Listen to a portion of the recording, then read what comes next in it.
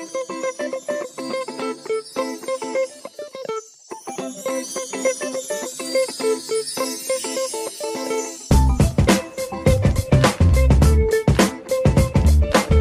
Venters, welcome back to another episode of the Just Checking In podcast.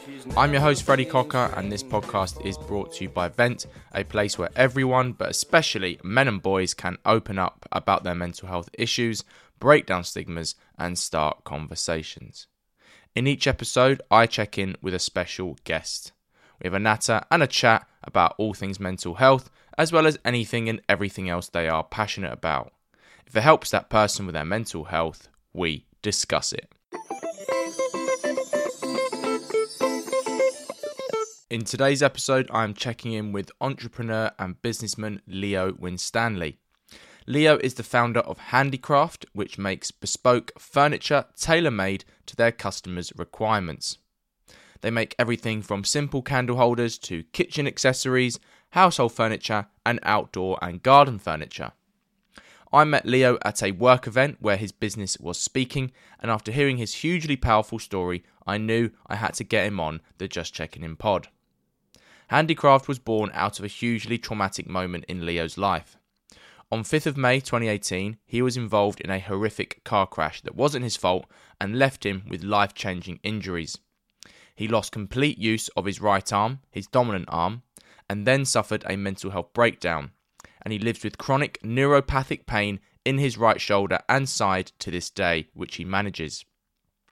After going into therapy, he took up woodworking after his counsellor suggested he learn a new skill. Leo wanted to prove to himself that he wasn't worthless and useless like his demons had been telling him. Learning woodwork one-handed is a huge challenge, but something that he has embraced, loved, and Handicraft was the result of his endeavours. In this episode, we discuss his teaching journey, which he started out in, and the events of that day in 2018, which changed his life forever. We explore the post-traumatic stress he experienced as a result of the crash, anxiety, depression, the pillars of support his partner and two older brothers were for him in crisis and recovery, and how the genesis of Handicraft began from a moment of huge trauma. So this is how my check-in with Leo Winstanley went.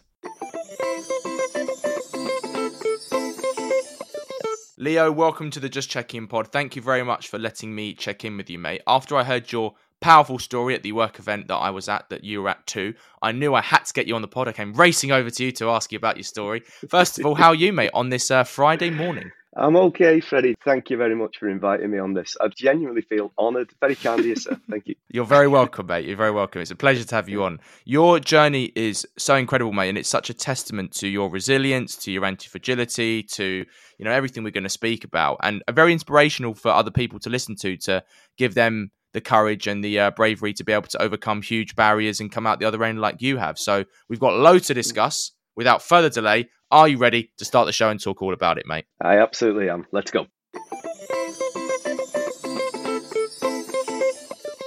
Let's start your podcast by diving into your mental health journey, Leo. So I ask all my special guests on this topic this question first.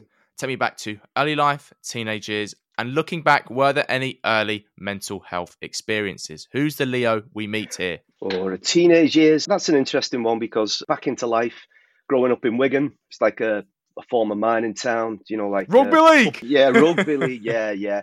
So, tough place, tough people. Youngest of three lads. My eldest brother's about 9 years older than me. Middle brother's about 5 years older than me. Grew up in a household. It was all about sport and music, mate. Both my brothers really sporty. My dad was a former amateur boxer when he was a young lad, growing up in the Dingle in Liverpool.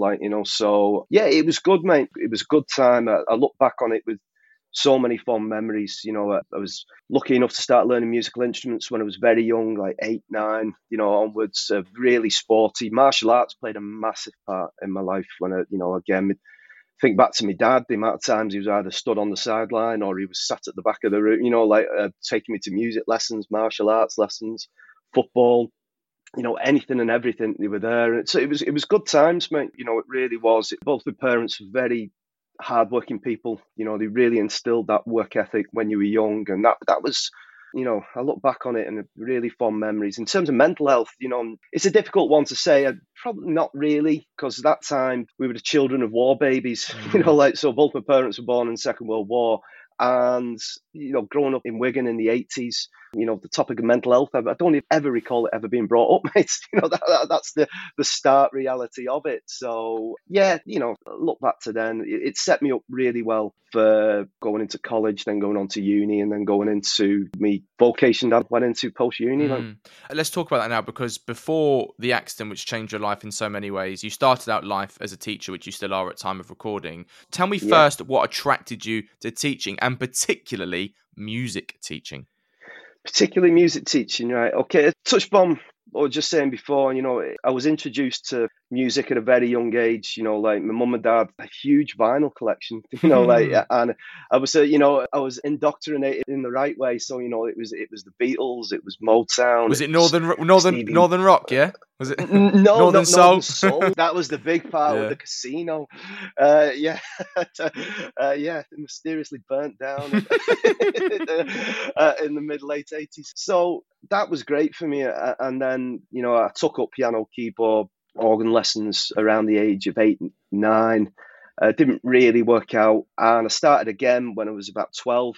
And I had a really good teacher. He was only really young. He was only about 18, I think, at the time, a guy called John. And we just clicked. So it became a real passion, became almost like I won't say an obsession, but, I used to practice for hours, but enjoyed it. It was never like, go and practice, I'd be there, and got into bands when I was at secondary school and stuff. And that was, that was a great time. It became a logical progression when I finished my GCSEs, because sport was my other big thing, so in terms of teaching, it was PE teaching and music teaching. So I studied PE at A level, but I was carrying on. I was doing my music outside of college. I was doing my teaching qualifications then at the age of, I started teaching piano and keyboard when I was 16, 17. And then the idea of uni floated, and the martial arts sort of thing was another thing, because I used to help do a little bit of teaching with some of the younger ones and when they were coming in. So it kind of became a logical progression. I loved the idea of helping people. I had some real positive teacher influences when I was younger, and, I loved sport, I loved music. So it just became that way. And off I went to university. I came to Liverpool when I was 18, pretty much stayed here ever since. It's where I made it my home. And getting into secondary school teaching, I loved it. I was really young, I was 22. And the first school I taught at, I was comfortably the youngest by a significant margin. It was generally an older crowd of teachers. It was still pretty much a job for life back then. Things have changed a little bit now. And it was in a real challenging part of inner city Liverpool, shall we say. I like the thing about, the sport and music side of stuff. It was an outlet for a lot of kids, because everybody listens to music. You can get people infused in that way. In Liverpool, it's, the city is born on sport and music. That's the two passions here. It is almost a way of life. The Beatles, it's still a huge part of life in Liverpool, and across the world. It's amazing to think that these guys, these 4 lads from Liverpool, who had such a huge influence on not just the city of Liverpool, but popular culture in the world, so I loved all that. And I think the enthusiasm rubbed off, mate, put it that way, because I was very enthused about the subjects that I taught, and I loved it, I really do. I still see it as a vocation, and you have to look at it that way, because it's not a 9-to-5 job, mate. It's one of them things that, when you clock out at the end of the day, you don't leave it in the building, you do take it home with you. And the extracurricular side of stuff, in PE and in sport and music, that is equal to the actual teaching time itself, because that's the time when you get the kids who really want to be there, they want to be in bands, they want to be singers, they want to be the next Beyonce, they want to be the next whoever, and you can get them and work with them and feed off that enthusiasm. It's mutual. It really is, because when you see kids and getting enthused by it, it gives you that kind of energy. It's like a buzz, mate. It really is, and that's what I love so much about it. The day that changed your life, mate, came on the 5th of May, 2018. So it's over 5 years ago now. Yeah. Just take and the listeners back to your memories of the day, what happened, and the aftermath. Okay, right. So it's the 5th of May. So it was the Saturday of the bank holiday weekend. And I was saying you don't clock off at 5 o'clock. I was in school in the morning. It was in the middle of, I have what we call two silly seasons in teaching. One's the run up to Christmas because you're doing a Christmas concert, and that takes over your life. And the other is a kind around March, April, May time, which is the build up to coursework deadlines for music. So submission of pieces, and then you start the revision thing for the exam. So I was in school in the morning, going through recordings and annotating them, giving them the marks and getting all the paperwork and everything sorted. It's a monumental task. It's a nightmare, but you've got to get it done. You're ready for it, like. And there was only me in school, me and the caretaker.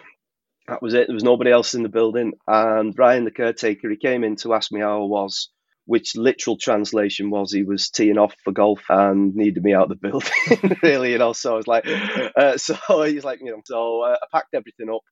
Backpack was full to bursting, and I head off. I only live about a 15-minute drive from home, and rang Pam and said, well, it was a gorgeous day. So we'll have a barbecue, a couple of drinks that afternoon. And I'd normally go straight to the supermarket, and I didn't because I had my backpack, and this was worth, my life was in that bag, like I didn't have any photocopies or anything. So I thought, right, I can't leave this in the car when I go to the supermarket. So I called into the house on the way back, literally dumped the bag in the lounge, said, right, I'm off, I'll see you in a bit. And off I went, and only a quarter of a mile, half a mile from where I live. I was driving through this road thousands of times, and next thing I didn't know what happened, Freddie. I was later told that I was hit side on, driver's side on. I think they call it T-boned. I think is the actual proper term. Like, and I didn't see it. I didn't even have time to go. I didn't even have time to brace. I just got hit by this car, and they'd flown through a give way sign at significant speed. 20-mile-an-hour zone, and the estimated over 50 miles per hour, and hit me side on. And I do have memories of that part, and they're memories I'm still trying to process now in various therapies I'm going through. And one was the noise of this unbelievable bang, like metal kind of, smell, burning rubber type, electrical type smell. And what I talk about, and I'll be open about this now because I talk about this in EMDR sessions, which we'll go on to later. It was a sequence of colours, kind of like primary colours, circle type things, and they became like a spinning top. So they span into each other, and they were spinning down a circle. And I have to be honest, Freddie, when I was kind of visualising this, I had the tinnitus ringing in my ears, the bang. It was time. I thought that was me. I thought I was dying. In fact, I was convinced I was dying. And it's that's tough, man. You know what I mean? That's because you don't. And then darkness kind of thing that came, and then the next thing I do remember is a guy over me who was behind this car, who was protecting me, Freddie, because one of the people got out of the car and completely lost it and took it upon themselves to start like throwing bricks and stuff at me, mate. That's which was you know what I mean? So this guy, and he was only a young lad as well. I put him early 20s or something, dead calm, in control of the situation. Even when the police arrived, people hadn't calmed down and stuff. So I got put into an ambulance. Police officer came in. I do remember that bit, because I'm in and out at this point. Everything is really fuzzy. I do have those vivid memories. I think for obvious reasons, because like the things that they're imprinted on my brain and never going to go away. And he kind of breathalyzed me and stuff like, and he said, let's get you off, let's get you sorted out. So, and the paramedic was amazing. She was incredible. But it was on the journey from the accident, if you like, to the hospital. I said to her, my right side is cold. My right arm's gone really cold. My right side. I said, my hand feels really weak. And she was like, brilliant, these people, and dead calm. And she said, just what we said, you're in shock, love. She said, just don't worry about things. Coldness you'll feel. I said, no, I don't feel it. I said, it's here. And she goes, let me hold your hand, grip my hand. And I was really trying. I could still move my hand at that point. And I was like really tensing. And she said, oh, it's probably the shock, but don't worry, just stay.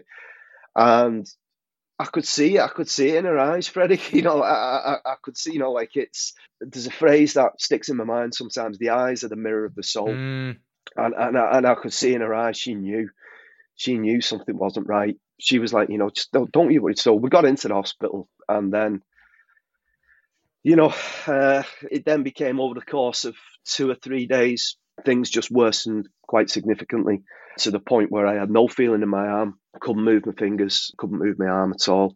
This horrific, I feel like I have ice cold water running down my insides. It actually feels like I'm pouring ice cold sweat. You think, well, what's going on? You put your arm and everything, your arm's dry and stuff, but it has this feeling running around the inside. And then the hot poker pain started. If you were to take a point from here, back and underside and met in the heart of your shoulder, it feels like a burning hot poker is being pushed right onto that sweet spot. And I was like, oh my God, what is happening to me? Like, so fear, you know what I mean, just got a grip of me. It really did. And I'd done my complete teacher stuff. What I mean by that is I put the mask on and pretend things are all right. I'd talk with the medical people. I'd have selective memory. I'd remember certain things where they talked about potential and positive, and I'd forget about the reality of the situation, the way things were going. So I was in hospital for a period of, I think it was for a week, 10 days, something like that. And then he said it was better that I then went home and then to be treated as an outpatient via orthopedics, what it was at first, and then the Walton Centre, which is a neurological hospital in Liverpool, one of the world's leading. We've got it on our doorstep, so fantastic people there. So that was that day, Freddie. You know what I mean? And, the bits I can remember it like it happened yesterday, man. I really can. When you came to the realization that this injury was permanent and it was also going to affect your ability to play music, obviously, at this point, you've got an amazing partner, supportive family, great friends, children, etc. However, did you think in that moment, naturally but irrationally, my life is over here? Oh, absolutely. Yeah, well, yeah, 100%. Because if you look at it this way, music, teaching, all that kind of, that has been all I've ever known. If you look at it that way, I started playing the piano, the organ, the keyboard, when I was about 7 or 8 years old. So, you're not that long into your early memories, So I remember playing the piano at primary school concerts, or, playing the organ at church for, mum and dad, proud as punch, and that was like at the age of like 11, so it's all I've ever known. And when you, in effect, have it explained to you that that's being taken away from you, then that's hard, mate. That's it's but head and shoulders by far the most difficult thing. I can process it, and a lot of the psychologists, the counselors, all those kind of people, they talk about the process of acceptance, don't they? It's accepting change, because that's what it boils down to, isn't it? Fundamental change. And I can accept what happened to me, but I can never accept the result of what happened to me. And they're two very distinct, different things. When the degree of permanency, like when I realised this is permanent, I just completely lost my way, really, because it did feel like this is it, because it's all I've ever known, and you think like that's your identity, isn't it? And you don't have that. It is, and it forms a huge part. That is a huge part of your identity, a huge part of your way of life. People remember you, so you're, oh yeah, I did remember him when he sat down at the piano and everybody started singing and that kind of thing. And so when you meet people, you remember them by, little connections you make, don't you? And virtually all the connections made with me were through music, as a musician, or as a teacher, as a person, friends, that kind of thing. And to know that was no longer going to be a possibility was soul destroying, mate. I remember having this conversation with a psychologist at the Walton Centre. It rocked me to your fundamental core beliefs. Literally everything that defines you as a person. So that could be the way you live your life, the way you conduct yourself around people, the way you interact with people. For some people, it could be like your faith, it could, that kind of thing. It literally rocked me to my core, because you think it's not irrational to think these things, Freddie, because you think like, what have I done to deserve this? You go down that route of, well, I conduct myself. I've tried to be a good person in my life. I've entered a vocation. I've given up so much of my life for the benefit of other people. Sacrifices you've made. All those kind of things, and you think, and then it comes back to the why me? Why has this happened to me? And that's just horrific, mate. It really is. It's just one of those things that I will never accept. I don't think, I can accept the change in my life. I can accept the physical changes. I can accept the different, the way I have to conduct myself in life now. But I don't think I'll ever accept that what's happened, because that's just, it floored me completely. So would it be fair to say it wasn't just a crisis of health, but a crisis of self? Oh, yeah, that's what a great way to put it, because there's obviously the physical health issues that became as a result of that. And, we'll probably talk a little bit more about that later in regards to pain, as well as, disability. But I've heard this said many times, I didn't recognize myself when I looked in the mirror, but I didn't recognize myself. I no longer recognize myself as a person. Certainly wasn't me. And I just felt hollow. That's probably a good way to describe it. I just felt hollow, and I felt numb.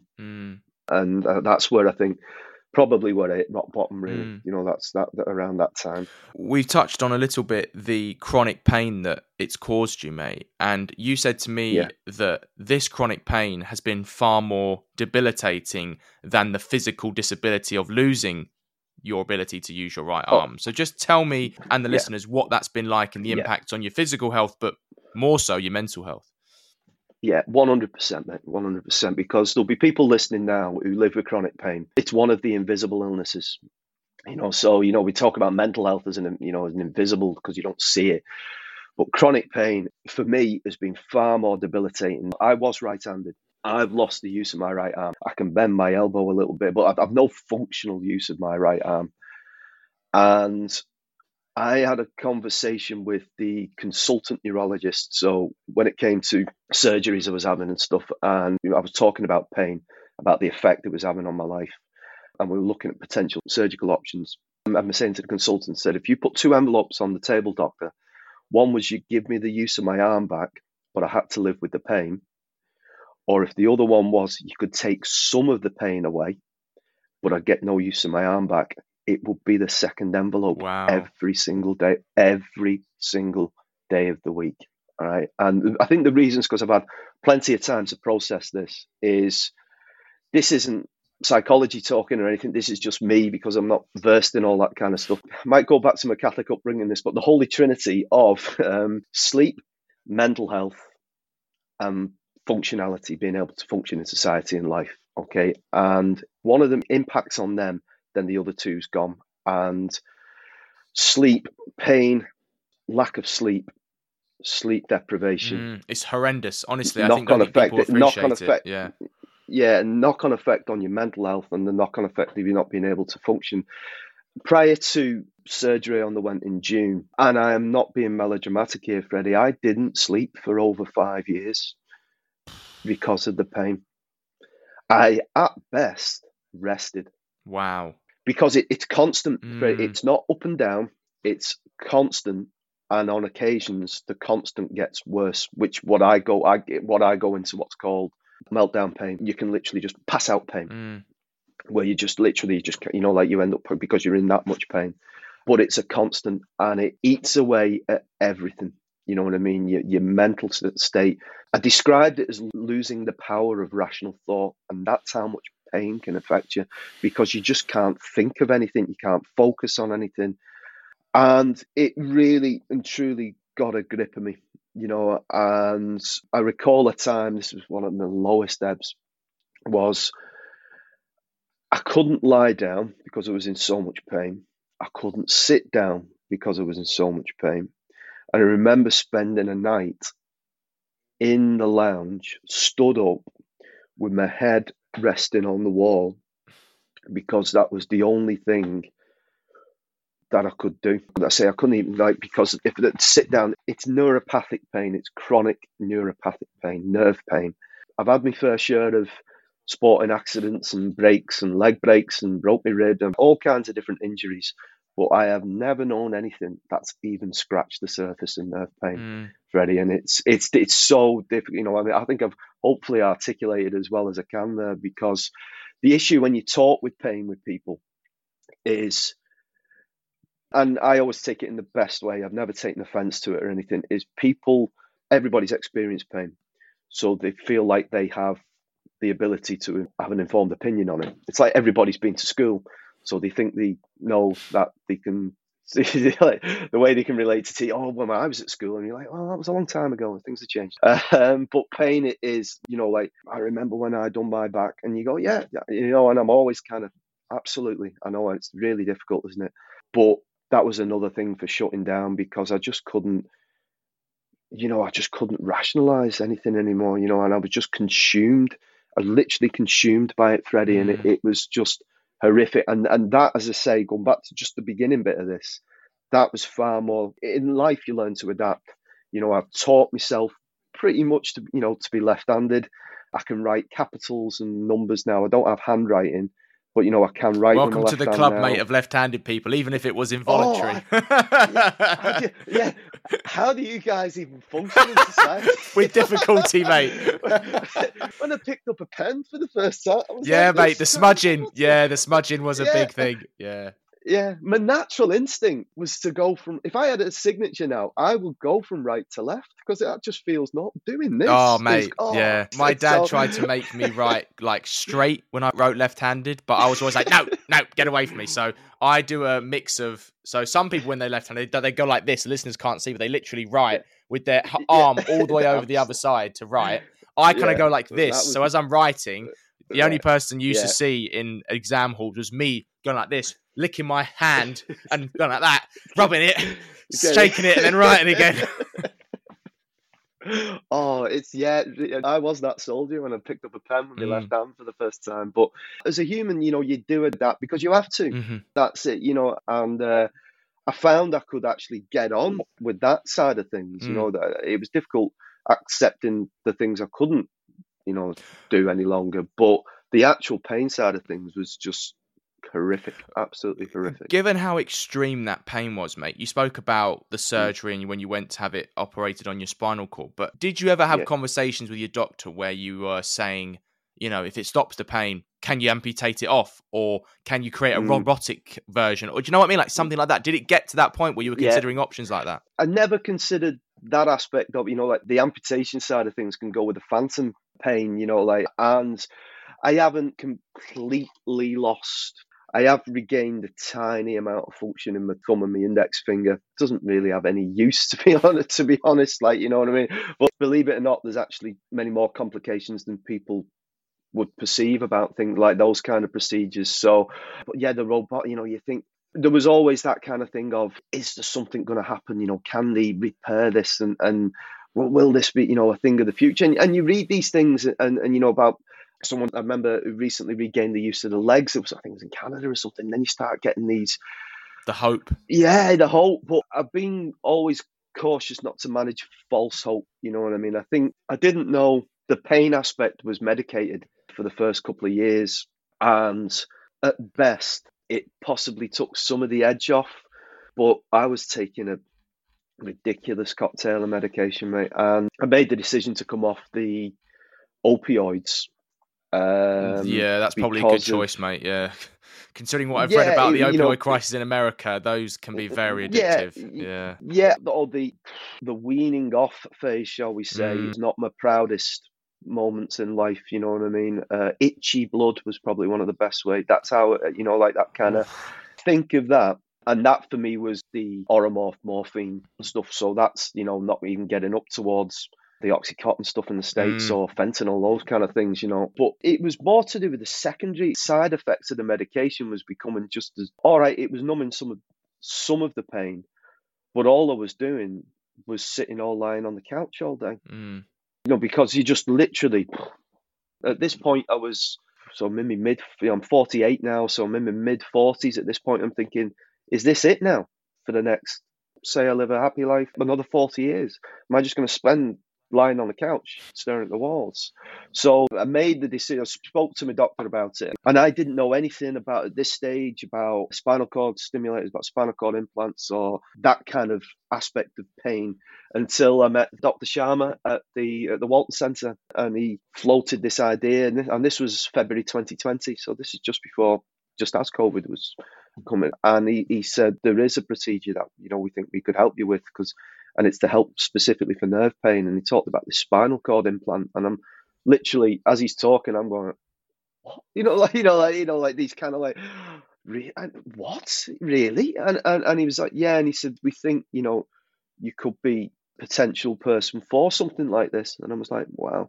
And it set me on a pathway that was 3.5 years from consultation to final implant. I had a trial implant last year, and that's to show over. I know in the States it's different about spinal cord stimulators. There's a different approach to it over there, but here it was a huge process of pain management. Like it was every single phase before they made a decision about this one, and that's how long it takes to go. So pain management programs, physiotherapy, psychotherapy, occupational health, occupational therapy, the whole thing, your whole look at your life in its entirety, and then getting to that stage going, actually, we think this can help you. So that was 3 years in the making. When we spoke off air, you said to me that when you tried to initially return to work, you weren't able to teach the way you used to be able to.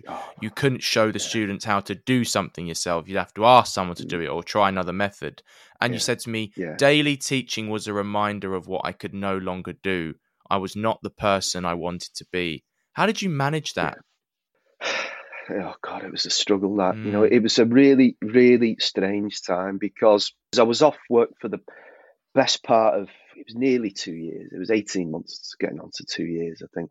But I returned in the January of 2020. So, just as the world was starting to change. And I hadn't psychologically prepared myself for it. And I don't, even looking back now, I don't know why. I can't explain why, because I'd had to learn to adapt in the house. We, got lots of, adaptations and stuff, and I'd started to do others. So everything was different. And for some reason, I returned to work thinking everything would be the same. And I can't even explain why. I think it was probably at that stage, looking back, Freddie, I think I was probably still in denial. And it wasn't really until it was boom, thrust right in front of my face. I was like, oh my God, this is horrendous. And things had improved a bit in my life since and I was making improvements, and it sideswiped me massively. Because there was no intention, that people weren't trying to be nasty or anything like that. It was just a return. And it was like those little moments where, like, sir, I don't understand this. Can you show me, what does this mean? And instinctively for X amount of years, 25 years, you would have gone, sat, at keyboard or something. So I'll move up a bit. Let me show you. And you watch those light bulb moments 100 times a day, probably more. And those 100 times a day became 100 times reminder of what you can't do anymore. That was just horrific. It was absolutely horrific, because COVID kind of delayed things a bit, because everything changed so much, practical subjects. It went to home educating. And then when we did return, you couldn't really do anything. You couldn't do much practical stuff because of, if you used a keyboard, that meant you got another class coming in, and, all that kind of, sanitizing stuff and all that. So it wasn't really until everything post-COVID had calmed down. So we're talking a couple of years after me returning that I realised the severity of it all, really. And it knocked me back so many paces. It scared me, Freddie, because I've always been one of the first into work. I've always been one of those, got in dead early. I like to get myself planned and prepped, and then I'll go and make myself a cup of tea, get myself ready for the day. And I was coming in earlier, I was leaving later to try and come up with plans, ideas. How am I going to circumnavigate this? Using technology. We ended up with a support worker and stuff, last year. And I couldn't cope with it. That's the stark reality of it. As I said, everything became a constant reminder of what I could no longer do. Simple things, Freddie, like separating the leads on headphones. Shall we say, a two-handed and able-bodied person, it'd take you 10, Yeah, I'd struggle with that. 10 seconds, yeah, you know what I mean? Like, yeah, but when something like that became, doing one pair became 5 minutes and you got 30 pairs there at the back. And that, it then started feeding into those constant reminders of like the worthlessness, the uselessness, pathetic. What's the point? You know what I mean? And it wasn't a coincidence, I think, that once the negative thoughts, feelings, emotions started feeding into me, my PTSD traits started ramping up again. From a position for a while of relative calm, they started presenting themselves, and the force of them frightened. It made me fearful, and that unfortunately fed into the anxiety demon over this shoulder, and the depression demon over this shoulder, and the PTSD fella over your head, just kind of niggling away at you. And I was falling down the well again.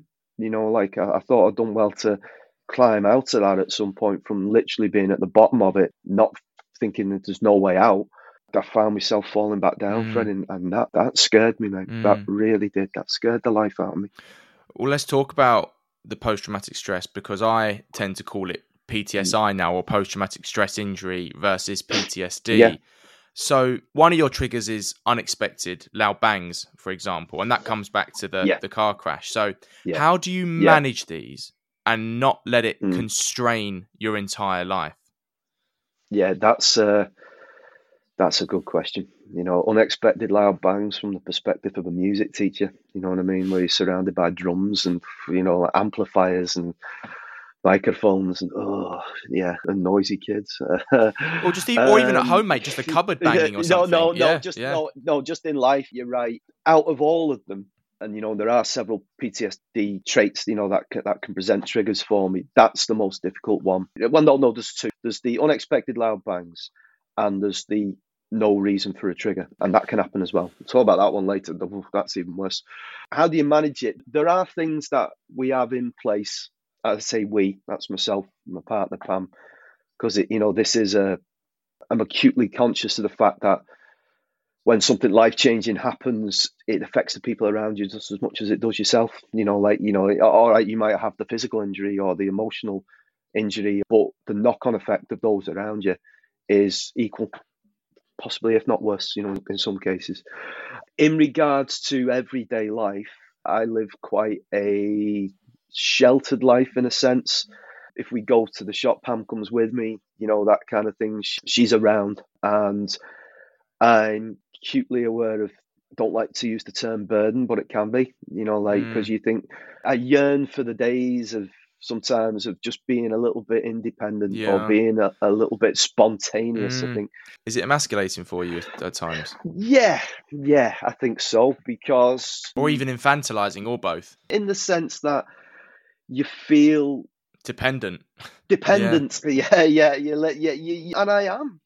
As much as I think I've made inroads into some aspects of my life, I am dependent. And that is, say about emasculating and stuff, that is because if you feel in your life like you are reliant on someone, because you are, then you feel like you're having some aspects of your person stripped away from you, because you think and you feel like sometimes it's not fair on the other person. You'll feel like you're stripping it away from them too. Yeah, of course. That's a difficult one to take for it, but what Pam is brilliant and really genuinely is she knows how to manage me better than I do.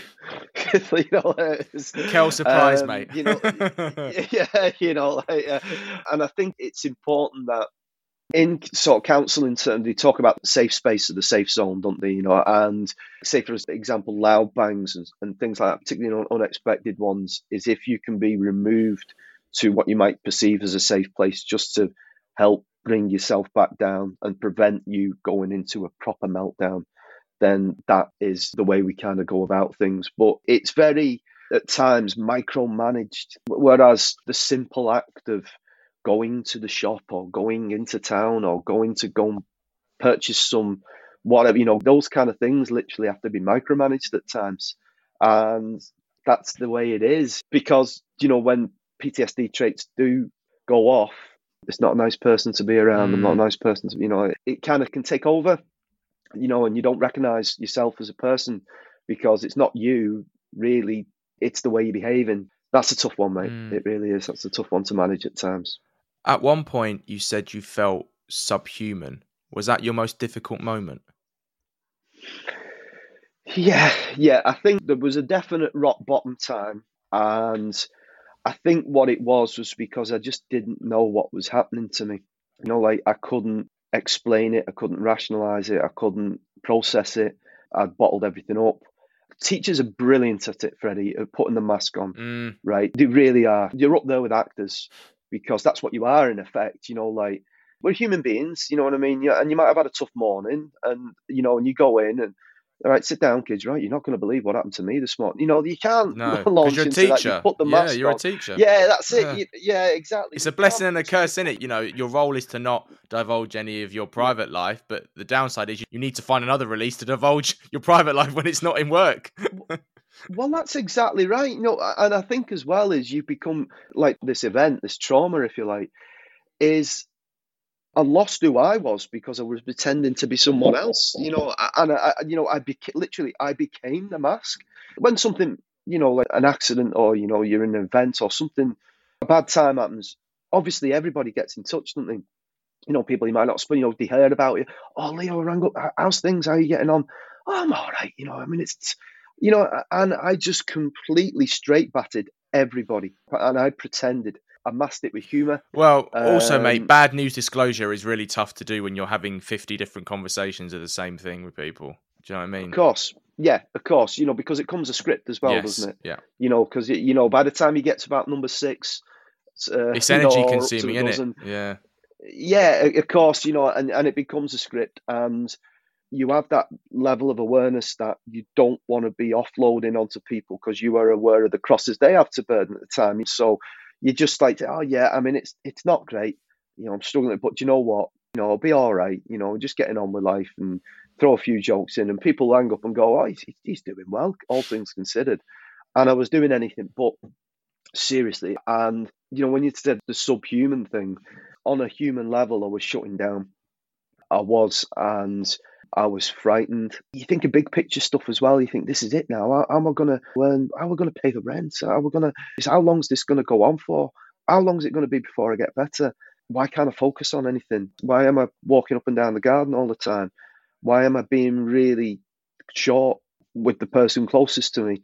That's not me. What's happening to me? I couldn't process it. I couldn't, I didn't know what was happening. So what do? You shut off. You put all the armor up around you and think, right, well, it'll get better sometime, and then it got to this horrible, horrible level where I didn't recognize myself as a person anymore.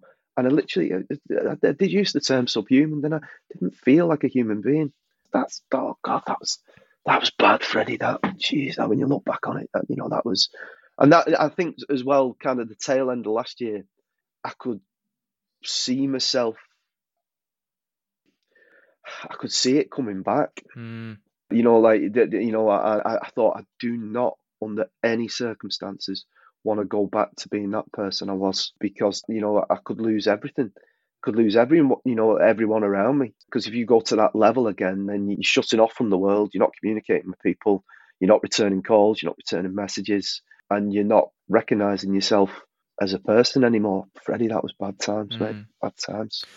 Let's talk about the positive times now. Let's talk about recovery, because it hasn't been a linear line, as I very well know, as you know, mate. So just tell me about the moment when you felt like you needed to get help and get professional support, and what got you through it. Good question. Good one. It was, I'd say, several months post-accident, and this is where I was barely communicating with people, with Pam, with anyone by this point. I was, as I said, shut down. And Pam made me an appointment to go to the GP, and she said, "We're going. Your call, what you say. You're going, but we're going." right? And I was Sometimes you like, need that. oh Yeah. you need, sometimes you need a belt up the arse. Mm. You know what I mean? You really. I was like, okay, so we got to the doctors, and I went in. A younger doctor guy, I remember his name, Dr. Travers, and he totally got me off guard, right? Because he says, "Come in, Leo, sit down." I'm still convinced him and Pam hadn't spoken before I went in. I'm sure that never happened. But I sat down, and he says, "Right," he says, "Okay, let's forget about your shoulder at the moment. Let's forget about your arm. So as difficult as that may be, how are you feeling?" And obviously, I must have had it on my face, and I just broke down in tears, Freddie, in his room, and I kid you not, uncontrollable tears. And I couldn't speak. I couldn't Mm. even Oh, I've been commit. Right, there. the only You're overwhelmed with the only emotion. way, You're just muted by yeah, emotion. Yeah. muted. Yeah, literally, and I was just crying, and I couldn't stop myself, and he was just talking to me, and the only way I could communicate with him was to nod my head a bit, and he said, "It's clear to me, Lou," he said, you need help, but he said, "Are you willing to undergo that help?" And I was just like, still couldn't stop myself crying. And I was, like, I was beyond embarrassment by that point. I was just kind of lost in this kind of void. I was like, yeah. And he said, "Look, what we'll do, someone will be in touch, phone call in the next day or two, and we're going to arrange to get you some support, to get you some help." He said, "It might be the form of counselling, it might be the form." He says, "But," he said, "are you open to that?" And I'm just nodding my head. I was like, okay. And he said, "Like your partner with you." He said, "You're going to be safe getting on with you." Brilliant, absolutely brilliant, and real care, due care. And I was like, "Yeah, okay." And he said, "What I'll do is I'll speak to you again in a week or two. Come in." He says, "You don't have to say anything, so I'll just have a talk with you and stuff. If you're not up to talking, fine. But I want to see you again." And I was like, and that was the rock bottom moment. I mean, imagine, like, so where are we? It's 2018. So you're a 43-year-old man who can't control his emotions in floods of tears in a doctor's office. And it was just, I've always kind of, prior to, like all this happening, I never got overexcited when amazing stuff happened. And I never got too upset when real bad stuff happened either. You know what I mean? Or, if you had your 0 to 10 and your 0 to -10, I hovered around the 3 or the 4, and I was going, and this was I was going from 0 to 10, or 0 to -10, I should say, That's how that sort of started the process of getting some help, and, you had this telephone thing, and Pam kind of said, if you want it to help and you want it to be of benefit, you have to tell them everything. You have to be open. Otherwise, what's the point? Mm. You know what I mean? And she was right, absolutely right. So I kind of thought, right, I understand it, Freddie. I understand the issue around why men are so reluctant to open up, because you've got to think really, like, where do you do it? If you're having continued low mood or you're struggling and you are, you don't really bring it up at home, because I talked before about, you see the crosses, your nearest and dearest, and you don't want to burden them with Yeah. more. So do you, like, sort of open up in the changing rooms after you've just finished your footy match? No. We need the Do you do it spaces, in the mate, pub? don't we? We need the spaces. And we Yeah, need do the you do it? trust Yeah, more so. We need to know the trust is there much that's it. more. That's it, isn't it? And you're absolutely 100% right there. Because if you are going to open up with some of your innermost difficult thoughts and emotions and feelings, the trust has to be there, Yes. and the environment has to be right. Mm. And that's really where I think, if anybody's listening to this in regards to they're not in that correct state of mind, is it really has to be the professional route as it stands, in that sense of the trust. If you don't feel like you can, with people around you or whatever, go down that professional route in terms of speak to the doctor, because as a default setting, the trust should be there. Yes. If you speak to a doctor, you speak to a therapist, you speak to a counsellor, you shouldn't really be having to feel whether you think kind of, you got to go in and go, right, I've got to be prepared because they hear that, I'm ready to offload it. You know what I mean? And I think also a stranger or someone who doesn't know you is a good way of doing it because they're not prejudging you. Yes. Because if you've changed as a person as a result of the issues you're having, then people are comparing you to your previous self. Like, oh, you never used to be like this. You know what I mean? And that can cause you to shut down even more, can it? But if you walk in, I'm not saying offload to a stranger like on the bus or something.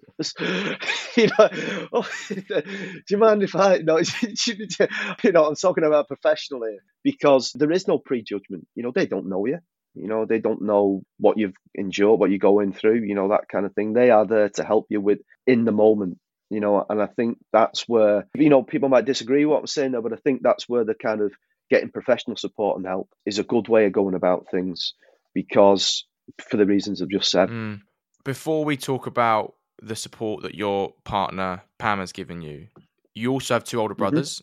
You mentioned earlier in the pod. They've been very big support for you as well, mate. So how did they help you from a male perspective and perhaps in different but equally as positive ways to the support that your partner Pam has given you?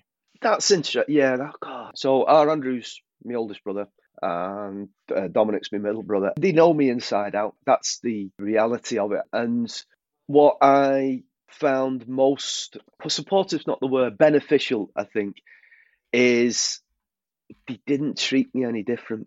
There was no walking on eggshells. You know what I mean? And I get that because as society, we're still uneducated in so many things around mental health. Is people are like, and they go soft in the voice as well. How are you? You know what I mean? Okay. Oh, yeah, it's terrible, isn't it? You know what I mean? And you're like, it's like a Les Dawson sketch, isn't it? And it's. How are you? You're all right. Yeah, like, yeah. Is it difficult for you? Yeah. You know what I mean? And you're like, and then it becomes like, why are you treating me differently? And because, if I had a broken leg, you wouldn't be treading on eggshells. I think it's because people don't know how to behave. Yes. Yeah. And to a certain extent, I didn't. And what do some people do in terms of friendship if they don't know how to behave or they don't know how to interact? They don't. Yes. They don't want to stare at the pain, or they don't know how to do it, so they just don't. That's even worse, actually, I feel. Yeah. That's it. Well, I found because when I'd meet up with my brothers or whatever, nothing had changed. It was just the same. And they didn't treat me any differently. And if anything, they'd start ribbing me a bit more in time, you know what I mean? That's the way that men show love, stereotypically, isn't it? Yeah. And do you know what? I watched the documentary recently about Daniel Radcliffe. His stunt double. I haven't watched it yet. I've heard good reviews, though. Yeah. Oh, yeah. And do you know what? Like, I've well enough on more than one occasions, but his network around him, the fellow stuntmen, Daniel Radcliffe, the people himself, it was no different. That's what he wanted, you know what I mean? And I think really that's where I get that kind of different side of support with our Andrew and Dominic. It just didn't change, you know what I mean? It was just the three of us putting the world to rights, talking about football, watching a match or something. So there's no kind of like pleasant distractions and stuff like that. And it just kind of felt like, this is a bit more like normal life. You know what I mean? And they don't see some of the dark side stuff, you know what I mean? Although they're aware of it. But it's different in the sense that Pam's like a 24/7, really. She's seen the good, the bad, and the very ugly. And it's a difficult support way in that sense because it's difficult for her to see all them things, without a doubt. But in terms of it's a different relationship, obviously, with my brothers. And I really appreciated that, just that candid sense of being normal, it was, sometimes your heart for those kind of going back to the way things were. And it's not that I'm trying to return to my previous life. It's just that I appreciate that continuity. They're not treating me any differently. Still is, obviously still is to this day. Without these people in your life, without Dominic, without Andrew, without Pam, where do you think you'd be? Yeah, it's do you know, I'd like to say I'd never thought of that, but I'd be a liar to Freddie. I don't want to go too all in on the morbid side of things, but you'd say there's a high degree of probability I wouldn't be here. as difficult as that is to verbalize and say this out loud, now's probably, I think, been a good time for me to, and I'm really glad you invited me on this, because it's when I met you down in London, I felt safe. When you talk about that before, Freddie, like I can see when I said about the eyes being the mirror of the soul, I could see where you were at, where you're coming from. And this is the important message, isn't it? Or a big part of it. I 100% understand and get people who suffer significant trauma, be it injury, loss, whatever, and fade away. And nobody blame them. You know what I mean? Because you think, oh my God, what happened to that poor fella?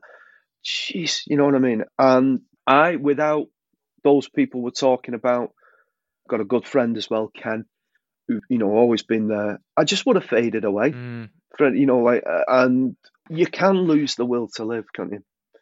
And I'm not saying about self-harming, you can literally just fade to nothing.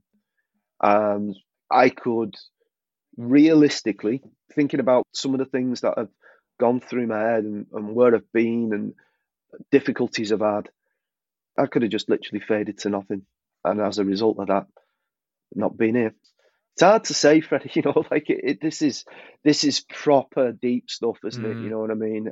But that's a sad reality. I don't think I would have had the internal power within myself or energy to get through it on my own. I wouldn't have done it.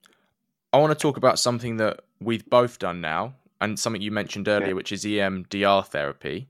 So tell me how the EMDR therapy has helped your mental health and perhaps allowed you to release the emotion and change the way your mind perceives the accident and what happened to you. What a time to bring this up. I haven't got to the proper nuts and bolts of the EMDR yet. I'm 4 sessions in. Oh, you've got away yet, mate. Yeah. The right, really bonkers stuff is to come. And you know what? Total respect to the guy I'm seeing at the moment. He spent 3 1-hour sessions getting to know me.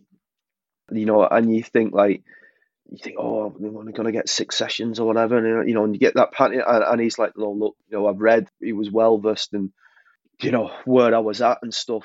It's a delicate time at the moment because I've had some of this with some physiotherapy recently.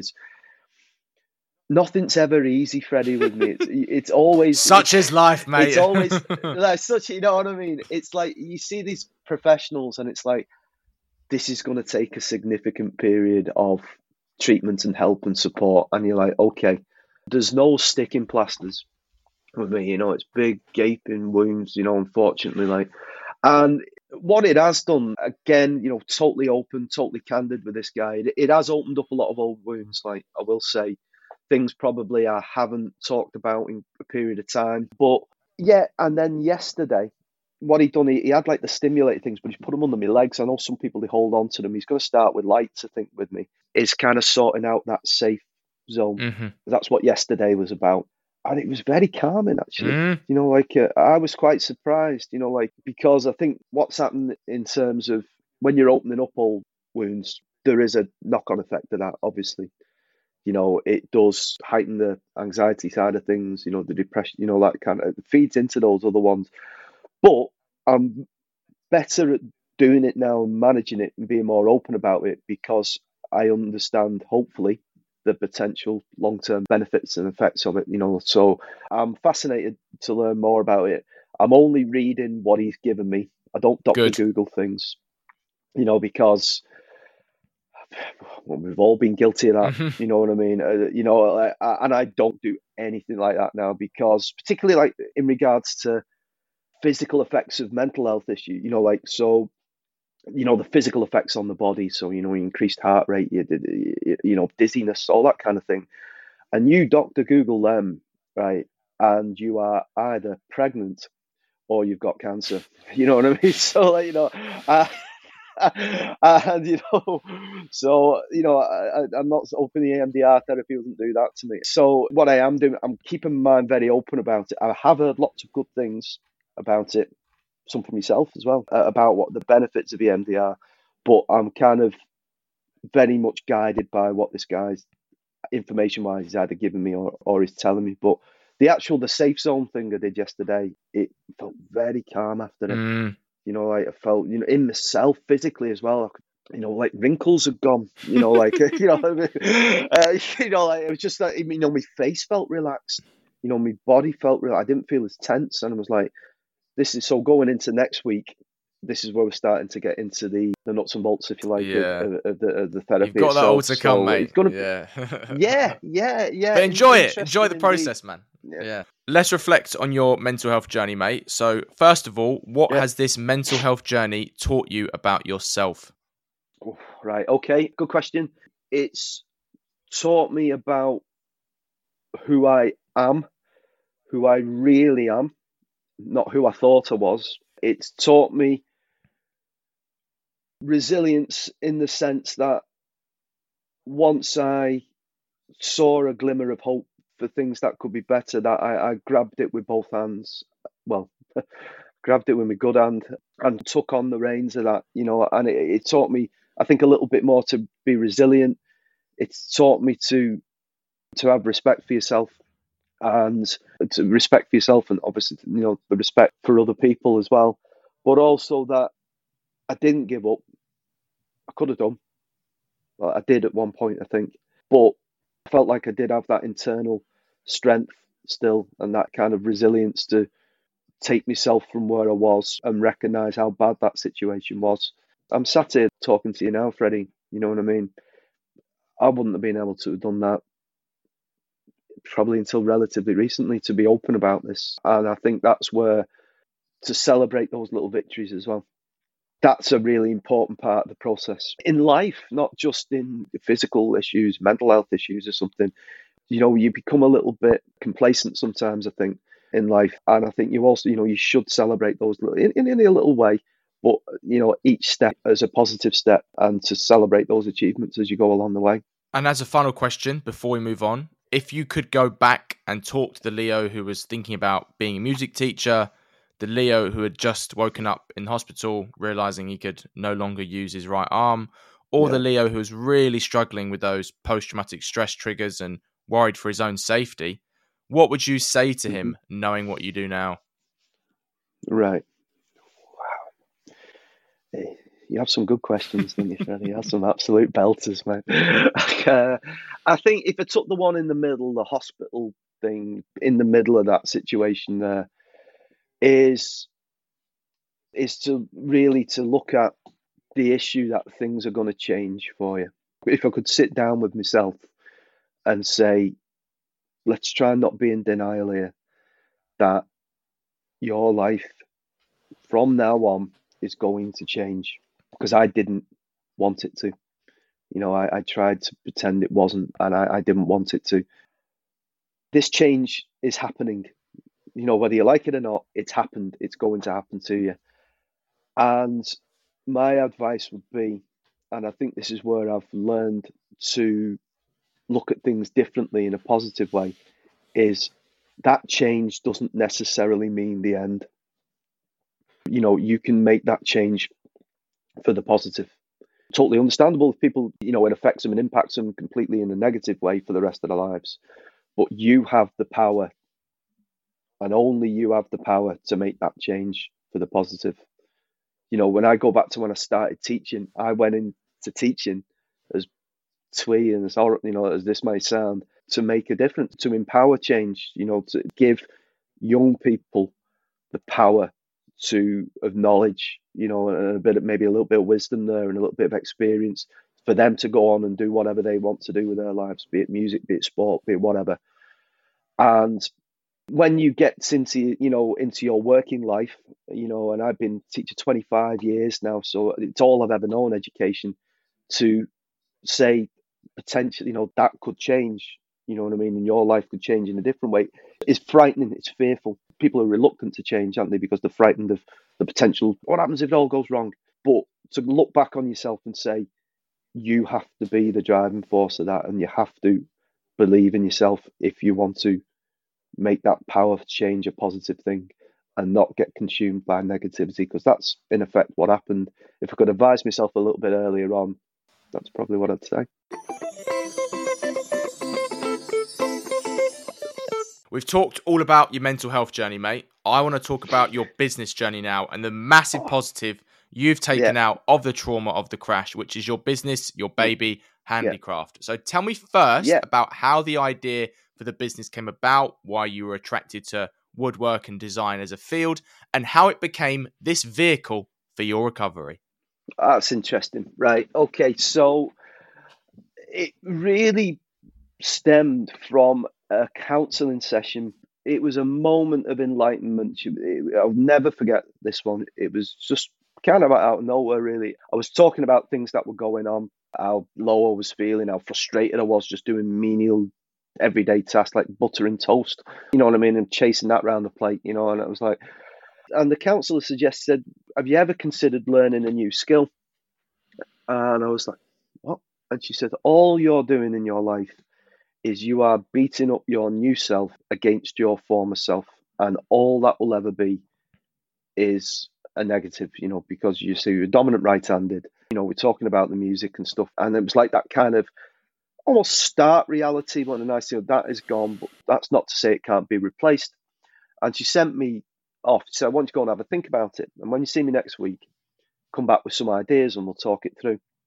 And I'd always had an interest in woodworking, although I'd never done any woodworking. And I'd only done it like in the first year and second year at school. I didn't even do it as an option, so that was like 6 weeks in the year or something you do it. But I was always interested in it. My uncle is like a hobbyist furniture maker. He's made all the furniture in their house, and he has his little workshop in the back garden and stuff. And I always liked the idea. And as you do with a lot of things now, is if you want to learn about something, you go to YouTube, don't you? Or for better or for worse, shall we say? And I include my own channel in that. And I came, I was like, this is interesting. Went down one of those wormholes where you just started watching one thing, you watch the recommendation, and it was kind of people working with reclaim stuff, and I was like, this is interesting. So I went back the following week and I said, she said, oh, have you come up with any idea? I said, yeah, I want to learn woodworking. I want to take up woodworking. And she looked, really? I was like, and I said this down in London. I said, I think she thought I was going to come back saying I want to learn Spanish or something, something that you could actually. No comprende, por favor. yeah. You can actually do pretty easily one-handed, turning the page on a book. And she went, okay. And she said, how are you going to go about that? And I was like, well, I don't know yet. And I said, we got a garage. And so she said, right, I want you to come back with a bit of a plan. How are you going to do it? And that's how it started. I bought some second-hand tools, cleared out some space in the garage, bit of a worktop, workbench sort of thing. I got in touch with a couple of content creators on YouTube. Real, guys are massive now on the UK YouTube makers who I speak to regularly now. Like, to ask for some advice, I said, this is the situation. I was right-hand dominant, can only use my left hand now. Have you any advice for me? And these people giving up the time, and I thought this is really interesting. Freely as well. I kind of realised my thought process was, and this is how I went back to the council, is that I started watching loads of YouTube stuff. I spoke to my uncle about it as well. Is the majority of actions in woodworking, in lots of things really, is you are holding something with your non-dominant hand whilst you're working with your dominant hand. So if you're, for example, screwing something and you're holding the piece of wood down and you're using a drill driver or a screw or a saw or whatever, and you think. So what it really ignited, and this was probably the best part of it, is school teaching's a lot of it's about problem solving, because it's every day, nothing goes to plan. Everything always changes. And it's how you cope with those changes. And it really ignited that dormant problem solving part of my brain.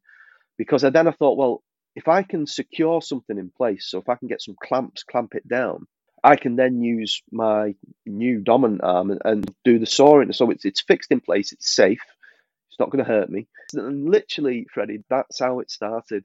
It became twofold. It was brilliant physically, because if you've ever tried to, you're left-handed, and if you ever tried to, I'm left everything, left-footed, left-handed, left-brained, might as well be.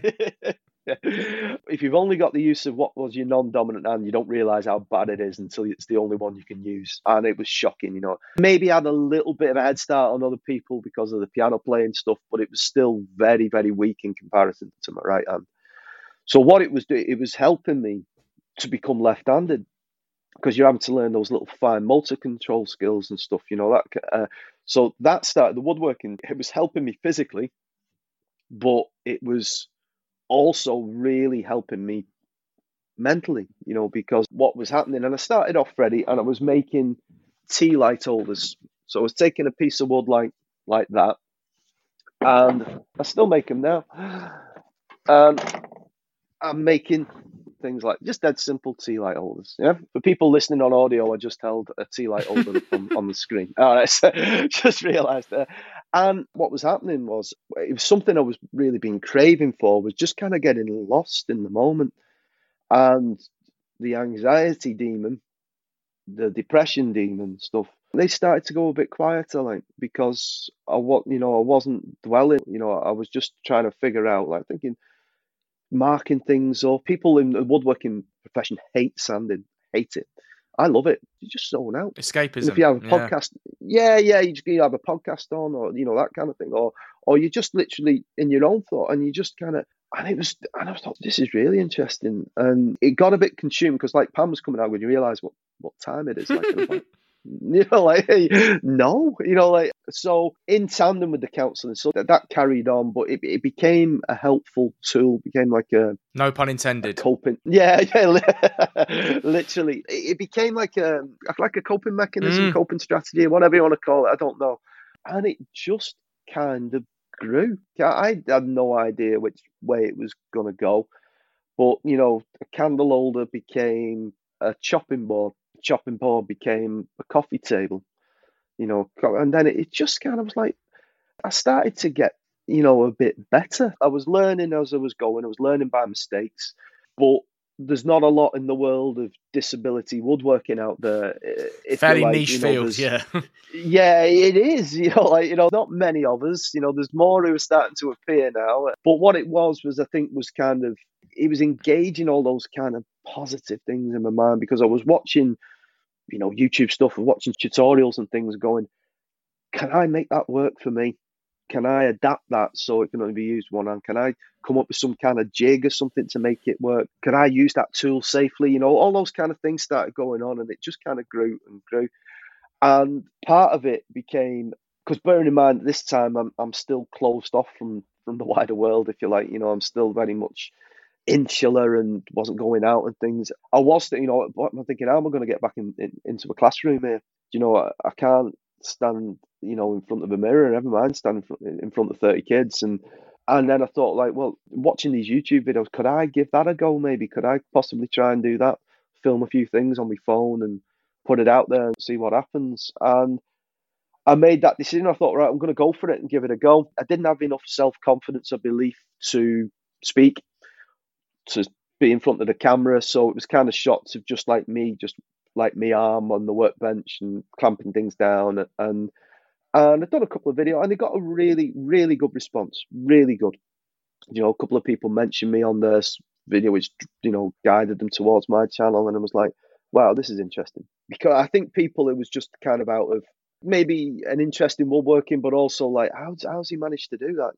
People go, I couldn't do that. How's he doing it? So they're watching it out of this, like, kind of maybe this morbid curiosity. I don't know. So that's where it started. So it became probably equal in terms of woodworking and making and content creating.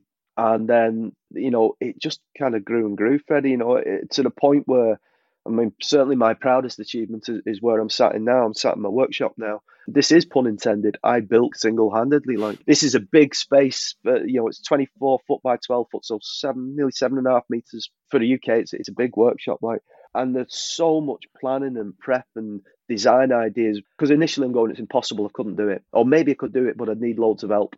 But it became almost like a mission, if you like, in terms of not me being stubborn, going, I don't want any help. It was, I don't want any help because I want this to be my own. I want this, I want to be able to. You want ownership of it, yeah. Yeah, absolutely. I want to be able to step back and go, I done that. So that became like a series of many videos over the course of it, building this.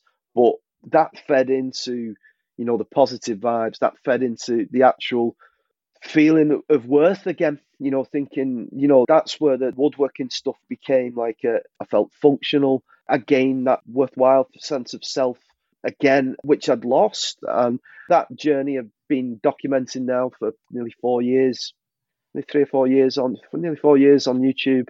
And also from becoming a hobby to becoming a part-time business, or, to becoming a small business, I should say. And that's just to look back, sat in that counsellor's office in the place I was in. I don't like the analogies of, it saved me and all that. I'm not really that like to go down those kind of routes, but it certainly was a fundamental part and still is of how my life's changed, for the impact of positive. That's been really interesting, really. A really important moment seems to come where you put your face on camera for the first time and you did your review of a £20 drill, which seems very small in comparison now, but... yeah, £20 impact driver from Aldi. Yeah. However, how much confidence did that initial video give you, especially after the positive feedback you had previously been receiving for not being on camera to now being on camera? It was a massive step. I remember it. I was getting feedback from my previous videos going, it'd be nice to see you. It'd be nice to hear what you have to say about things. And I was like, I'm not really there yet. And eventually I thought, right, if I'm going to do it, I'm going to have, at some point. And it wasn't a long video, but, it's a tool I got from Aldi, accessible, very cheap. I thought it might have an opinion, so I did it and I went for it. And the feedback on that was massive in a really positive way, because I'll give you a little bit of context. Prior to accident, prior to starting woodworking, I've had no social media in my life. All right, that makes sense teacher, as a teacher, though, doesn't it? Yeah. Yeah, you're basically actively encouraged to stay off it. And if you have it, you have changed names and private accounts and all that. Yeah. So no one can find you. Stuff, yeah, exactly, mate. Absolutely. So I'm completely naive to this world of social media and YouTube. So when I started, I'm thinking like the people of, Formby, maybe Liverpool, they'll get a few watching it. And you don't realise it. Well, I didn't, because I'm stupid and naive at the time. Like it's a global, it's a. I forget people listen to this podcast, mate. That might be because of my listener numbers. I don't know. So I've done this. I think the feedback from doing the Impact Driver video was people want to see you, because what they do is they form relationships by your facial expressions, the way you're talking, the way you act, your repertoire. And if they like you, or they perceive that, he seems like it. And, they always say, oh, you seem like a genuine bloke, or you always seem like, something nice. And then that's how those relationships are formed. And you could do the stuff where you're off camera most, or you're not speaking, but you're not forming those relationships with people who are wanting. And that's what's happened with me, really, is people are investing in you in terms they want to see you do well. When people who've been around for quite a while, who've followed us for a bit, and they know what's happened, you get people who like parachute in, drop in, and haven't got a clue. Like think, why's that fella got his arm tucked away? You know what I mean? What's up with him? You know what I mean? So it happens. But you got people who've been there for the long haul, and they are invested because they want to see you do well. They want to see you achieve, and that's amazing. And I think that only really happens as a result of getting to know you, or at a level. Obviously, I don't do full disclosure on. I was going to say online, but I just have. Yeah, that ship sailed, mate. you know what I mean. But I do share things with folk now. If I hadn't have done those front-facing videos, talking head type things, the way I do my videos now, then that kind of engagement wouldn't have happened. Yes. I took some bottle though for it, like it's bizarre, like, because talking to yourself in a workshop or in the garage, I'm thinking, the neighbours are probably listening, thinking he's properly lost it now. People think that about me every day.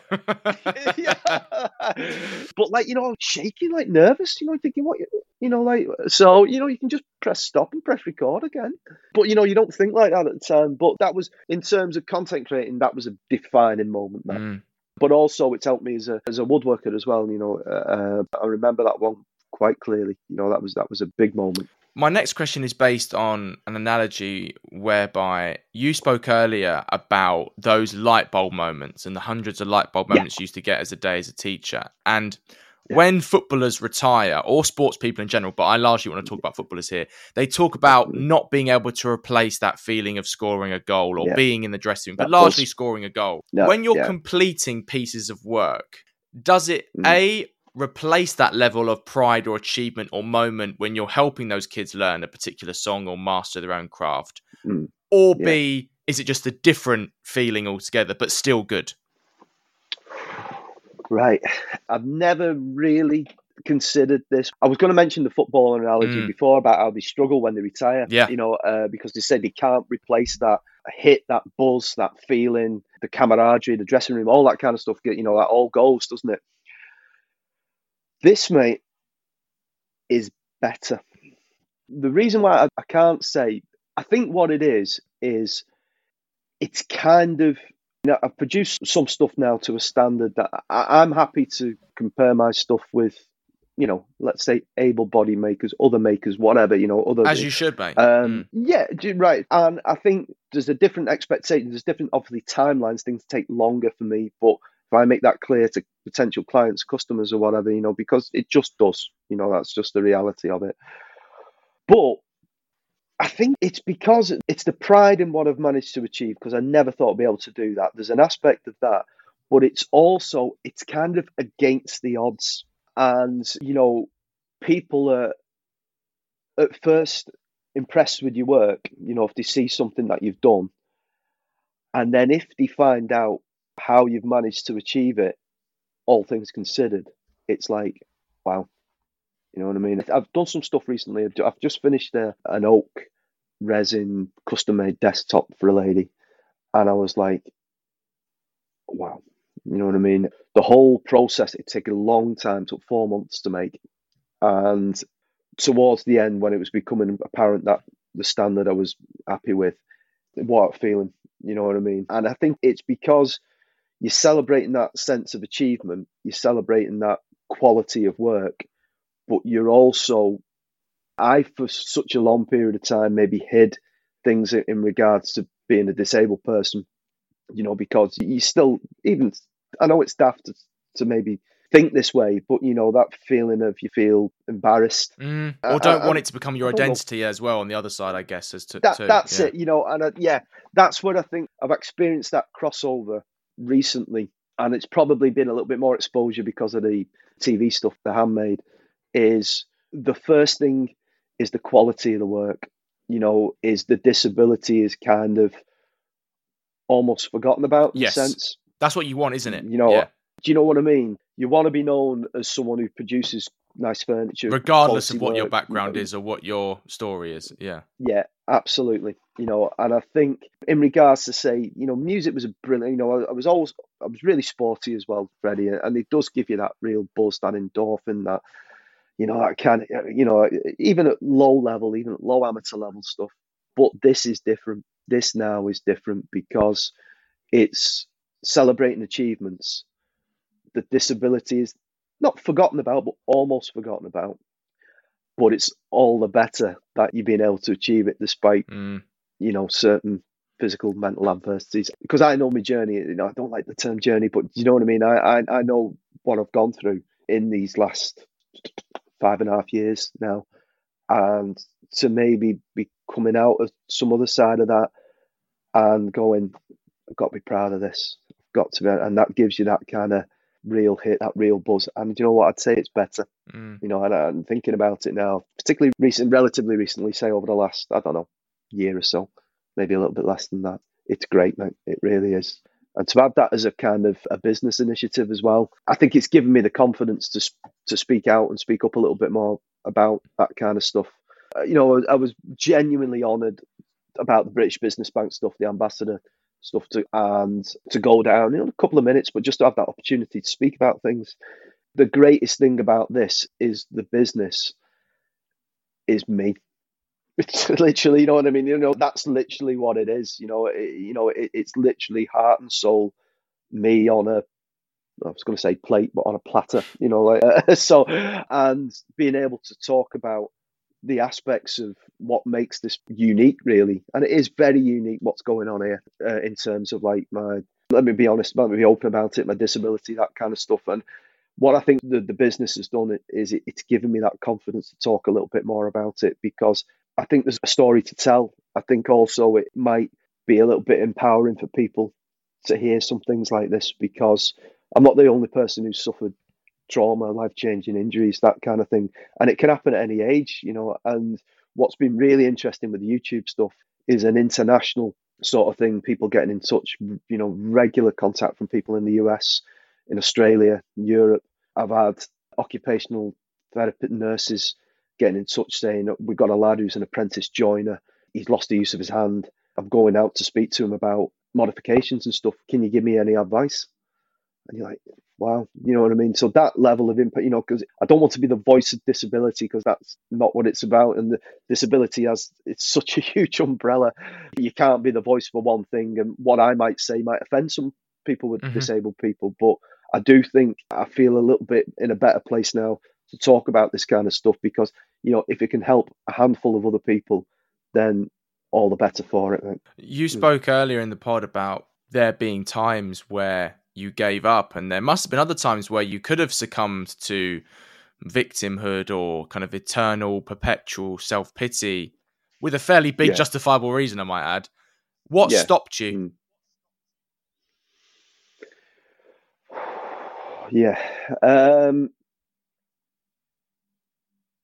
In, say, recent times, so if I went over the last few years, when I fell at the bottom of the well, everything you said there, that was me for a period of time.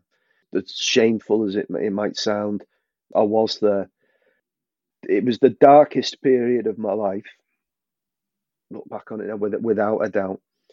And the effect it had on the dearest people around me was horrendous. It really was.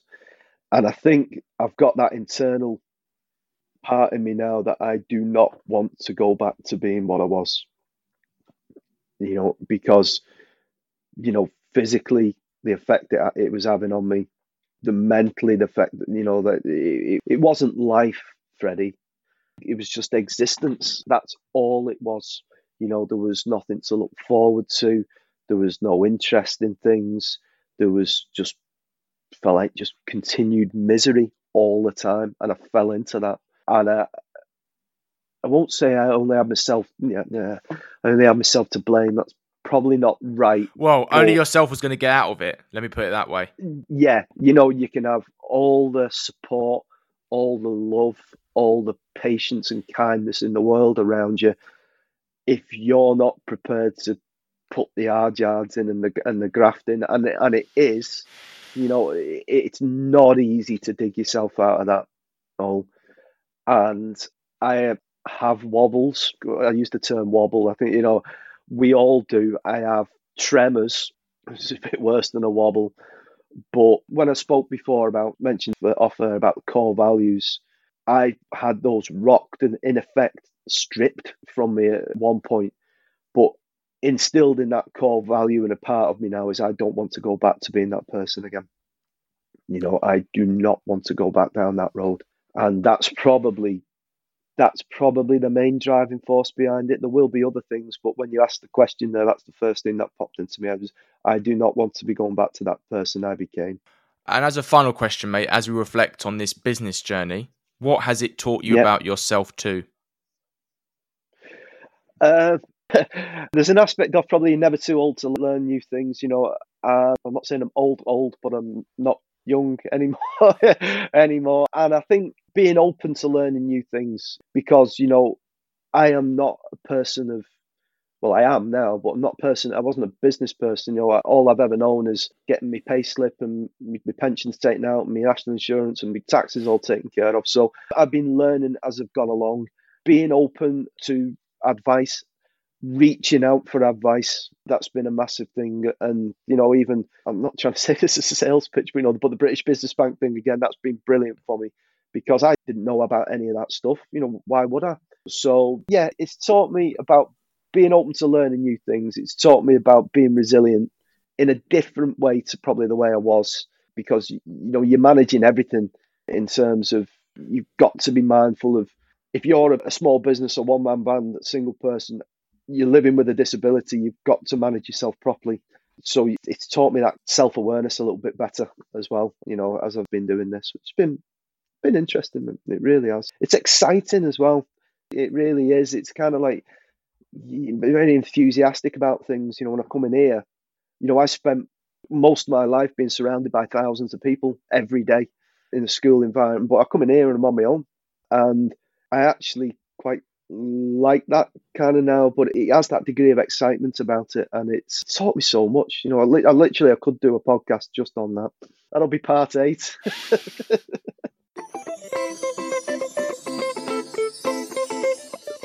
We've come to our final topic of conversation, Leo, and it's one I try and have with all of my special guests if we have time. It is a general natter and quick fire chat about our mental health. So firstly, how is your mental health, mate? Right, quick fire. I'll do my best. All right, okay. At the moment, sort of state of transition at the moment. I've been very open. There's kind of some open wounds a little bit with the start of the EMDR therapy. So those kind of things are changing. In terms of how it's been this year, not been great, but I feel like, I was waiting for 11 months for EMDR. I was on, that's a significant period. But I feel in a better place at the moment. Hope's probably a good word at the moment. Good to hear, man. What age were you when you became self-aware of your mental health and you realised that the feelings you were having weren't physical and they were actually in your mind? Right, that will be early mid-40s. So it was not immediately post-crash, because the mask wearing was great at the time then. So I was 2018, so I was 42, 43 when it happened. And it was, I'd say, probably months, not in the immediate time after, but in the months after that, was when I realised that my mental state was having an impact on me physically. And so, so that would say about 43. And can you remember the first conversation you ever had with someone about your mental health? So who is it with? What did you say? And how did you look back on it? Did it feel like on the one hand, a very big moment and a burden or weight had been lifted? Or on the other, something quite easy and normal to do?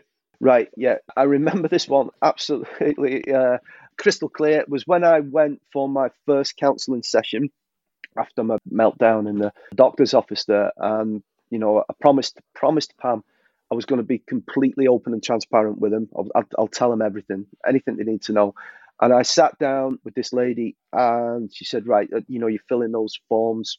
Have you been in the last 2 weeks and all that kind of thing? I started to tell her about where I was at, how I was feeling. I properly started to offload. She stopped it after about 10 minutes. I'm not saying there was fear in her eyes, but she basically said, I'm sorry, I'm not the person who can help you. So I think I've been assessed on the phone for low-level CBT or something like that. And when she started to hear what it was, she was like, I'm really sorry, I'm going to have to refer you to one of my other more experienced higher level and that was the end of that conversation. And then it was like, wow, this is pretty big, this, you know what I mean? And then when I went for my first proper session, because there was PTSD related stuff I think was coming up. I didn't know what that at the time, and I listed like 7 or 8 things that I was feeling, experiencing, thoughts, feelings and stuff. And it was really because you pulled out a piece of paper out of a bag or a satchel thing, passed them to me, and it was a list of about 12 things, and I just said 7 or 8 of them. It was like the magical card thing, you know what I mean? I was like, how'd you do this? And that was like a light bulb moment in the sense that when you're not on your own, you're not on your own with this. You're not the only person feeling this. And I was like, wow, yeah, that was them. And outside of loud bangs, what things do you find in life that trigger your mental health? So it could be things people say to you, a sound, a sensation, being in a particular social environment, or have you not figured all of them out yet? Good question. Right. Being in busy areas, largely people populated at sort of really struggle, to this day struggle with that. Being jostled or bumped is not good for me, you know what I mean? London must have been difficult then. The tube must have been a big trigger. Yeah, that was a challenge. Yeah, you know what I mean? Because you feel like you put this protective circle around you, and London was interesting, but a micromanaged situation, that's a difficult one. Certain smells There's just like a smell of burning rubber type smell. Obviously, you mentioned the sounds. The most difficult one to process, Freddie, is when you can't rationalise the trigger. But that just happens sometimes. It happened on Tuesday. It happened at night time on Tuesday. And also night terrors. I suffer with night terrors. And in the sense that you wake up revisiting of the moment, if you like, and you're pouring sweat, you're locked out. You know what I mean? Literally locked solid. So the night terror stuff, not nice. So yeah, pretty much so the unexpected loud bangs, being in busy places, jostled, bumped, that kind of thing. Certain smells. Not so much in terms of things said. And I'm sure there are some examples, but don't immediately spring to mind. But those 5 certainly do. And conversely then, what positive tools and methods do you use to improve your mental health or help you feel better? Which ones have worked and maybe which ones that you've tried but haven't? Okay, some of the CBT stuff, some of the grounding techniques, like the 5 things you can see, 4 things you can, that kind of stuff, they have a place. That I found they're good if you are getting your traits early. So if you're recognizing, say, your anxiety levels at an early stage and you're able to, that your grounding techniques, so you're planting your feet on the floor and that kind of thing, or they've got a plate and they can help for that. I don't find them helpful when, say, if we got on the scale of 0 to 100, if I get past 30 or 40, if I can't get it back, and that leads to the meltdown sort of stuff. Early intervention, they do help. The safe space, safe zones things, Pam's brilliant with that. Getting removed, getting out of a certain situation, even to a quieter place, or it might even be just to sit in the car or something to get me back, because I do drive now, but I don't drive very far and don't really drive on my own. It's kind of a safe space in the sense you can sit there and you can, not moving and go, right, we're all right here now, just to bring yourself back into the real world at that point. The EMDR is going to be interesting, and I'd love to catch up with you at some point on that one further down the line, because that's an interesting one. That's certainly positive early signs, but let's see what happens with that one. And what is the best book, or as I call it, mental health Bible you've read for your mental health? Right. Now, it can be self-help or mental health related. It doesn't exclusively have to be. And if you can't think of a book, a album, TV show, any piece of popular culture. Right. Okay. Yeah, that's good. Totally open and honest with you. I haven't read any books about it. Fine. In terms of, it's kind of, obviously there's a huge place for those kind of stuff. I don't want to be self-medicating in that sense. I know I might sound a bit daft, but I don't want to be taking things on board that maybe might not be the right thing for me at that time. So like I said about the EMDR before, I've only read the stuff the guys gave me. I haven't gone and Googled the whole thing about it, because I think it's important that I only get the right amount of, kind of stuff in. So, the music, oh God, I could do an entire podcast on that, mate. But there was a period of time I wouldn't even listen to it post-accident, because I do kind of deconstruct songs in my head, like chord sequences, break them down. It's just a thing I do. And I used to translate that on, so I'd hear a song and I'd be able to pick it up and play it. So that was very difficult. But I look at music entirely in a different way now. But I've got such a very varied taste on it. I've been listening to Paul Oakenfold's the Goa mix in here recently, oh yeah, trance, yeah. Yeah, from the 90s, like ATB Till I Come, yeah, 5 p.m, yeah. Yeah, well, you had the Fats and Small guy on one of your podcasts. I had Freeman, I had Russell Small on, yeah, great guy. Yeah, so that was interesting listening to it, but, the whole 90s music thing, because I was in Liverpool in the 90s when Cream and the Ministry of the Sound was the 2 places in the UK. Andy Carroll, mate, and Cream, mate. So, like, Jeremy Healy, Alistair Whitehead, Pete Tong, Boy George, all that. So I love that kind of music from that time. But Paul Oakenfold used to do the trance stuff then. I like that. Beatles, I listen to them. Foo Fighters, all that. But I've got onto music when I was talking about support books. But no, the short answer to that, mate, is I haven't. All good, mate. All good. I've got 2 questions. No, I've got 3 questions left. The first one is, if there was a mantra in life that summed up your mental health, what would it be and why? Right. Okay. So like live, laugh, love, but not as cringe. Yeah. Well, I'll come back to that one. Give me one. Okay. Let me have a little think on that. Okay. I'll come back to it, yeah. I'll ask you my next question then, which is, what do you love about yourself? Out of the frying pan into the fire. You know what? That's a tough question, because, going back to sort of, we said upbringings and stuff, you don't really have that kind of, and I've never really been that kind of person to say, but I'd say probably Give me a trait. Give me a quality. Quality-wise, I'd say pre-accident was always patience. Frequently got told, like, colleagues I worked with for years are the most patient person I've ever met in my life. Oh, thank you. I kind of lost that a little bit, but I'd probably say I've replaced it with resilience. I'd say, yeah, there's a resilience and a determination about things to do now. Not as patient maybe as what I used to be. That thing's changed, but I'd say resilience is probably up there now. I know you couldn't think of a book, so give me an album. Oh, I know it's a tough question for music nerds like us. Give me one that you've just really enjoyed that's helped. Maybe not like a seminal one. You mean one that, like, because albums are an interesting one because, they used to be made for you to listen from start to finish. Yes, I know. And now they're just playlists. Yeah. Now and then people just cherry pick now, don't they? But if you listen to, say, Sgt. Pepper's... God, you really lived up to these stereotypes here, mate. Come on. I am, mate. Yeah. Rubber Soul, Sgt. Pepper's. Amy Winehouse, Back to Black, I think is an incredible album. There was a lady who lived through so much in such a short space of time. George Michael, Listen Without Prejudice, what an album that is. I've got his Ladies and Gentlemen Best Of, which I listen to quite religiously. Yeah, so that's an absolute belter. And one of my favourite tunes, I think, it's one of my favourite dance music records, is Flawless. So yeah, what a tune. Faithless Insomnia. We're getting into Born Slippy now, are we? yeah. Oh, I remember going to the pictures store, Trainspotting. But yeah, I'd say Listen Without Prejudice is a brilliant album. Incredible, talented guy. The world misses George every day, mate, I say. It does. George, Prince was in. I only got into this music kind of later on. I'm always a generation like when music is popular at a certain time. I never really like it until later on. Like the Manchester scene, like the Stone Roses, the Happy Mondays, all those kind of guys. At the time, I was like, later on, you're like, oh, that's incredible, But it's sad music in a certain, like, I don't think there's been any real revolutions, progressions in music for probably 20 years. Most of it's rehashed at the moment. I'd say dance music in the 90s, and I would say probably rock music like around that time.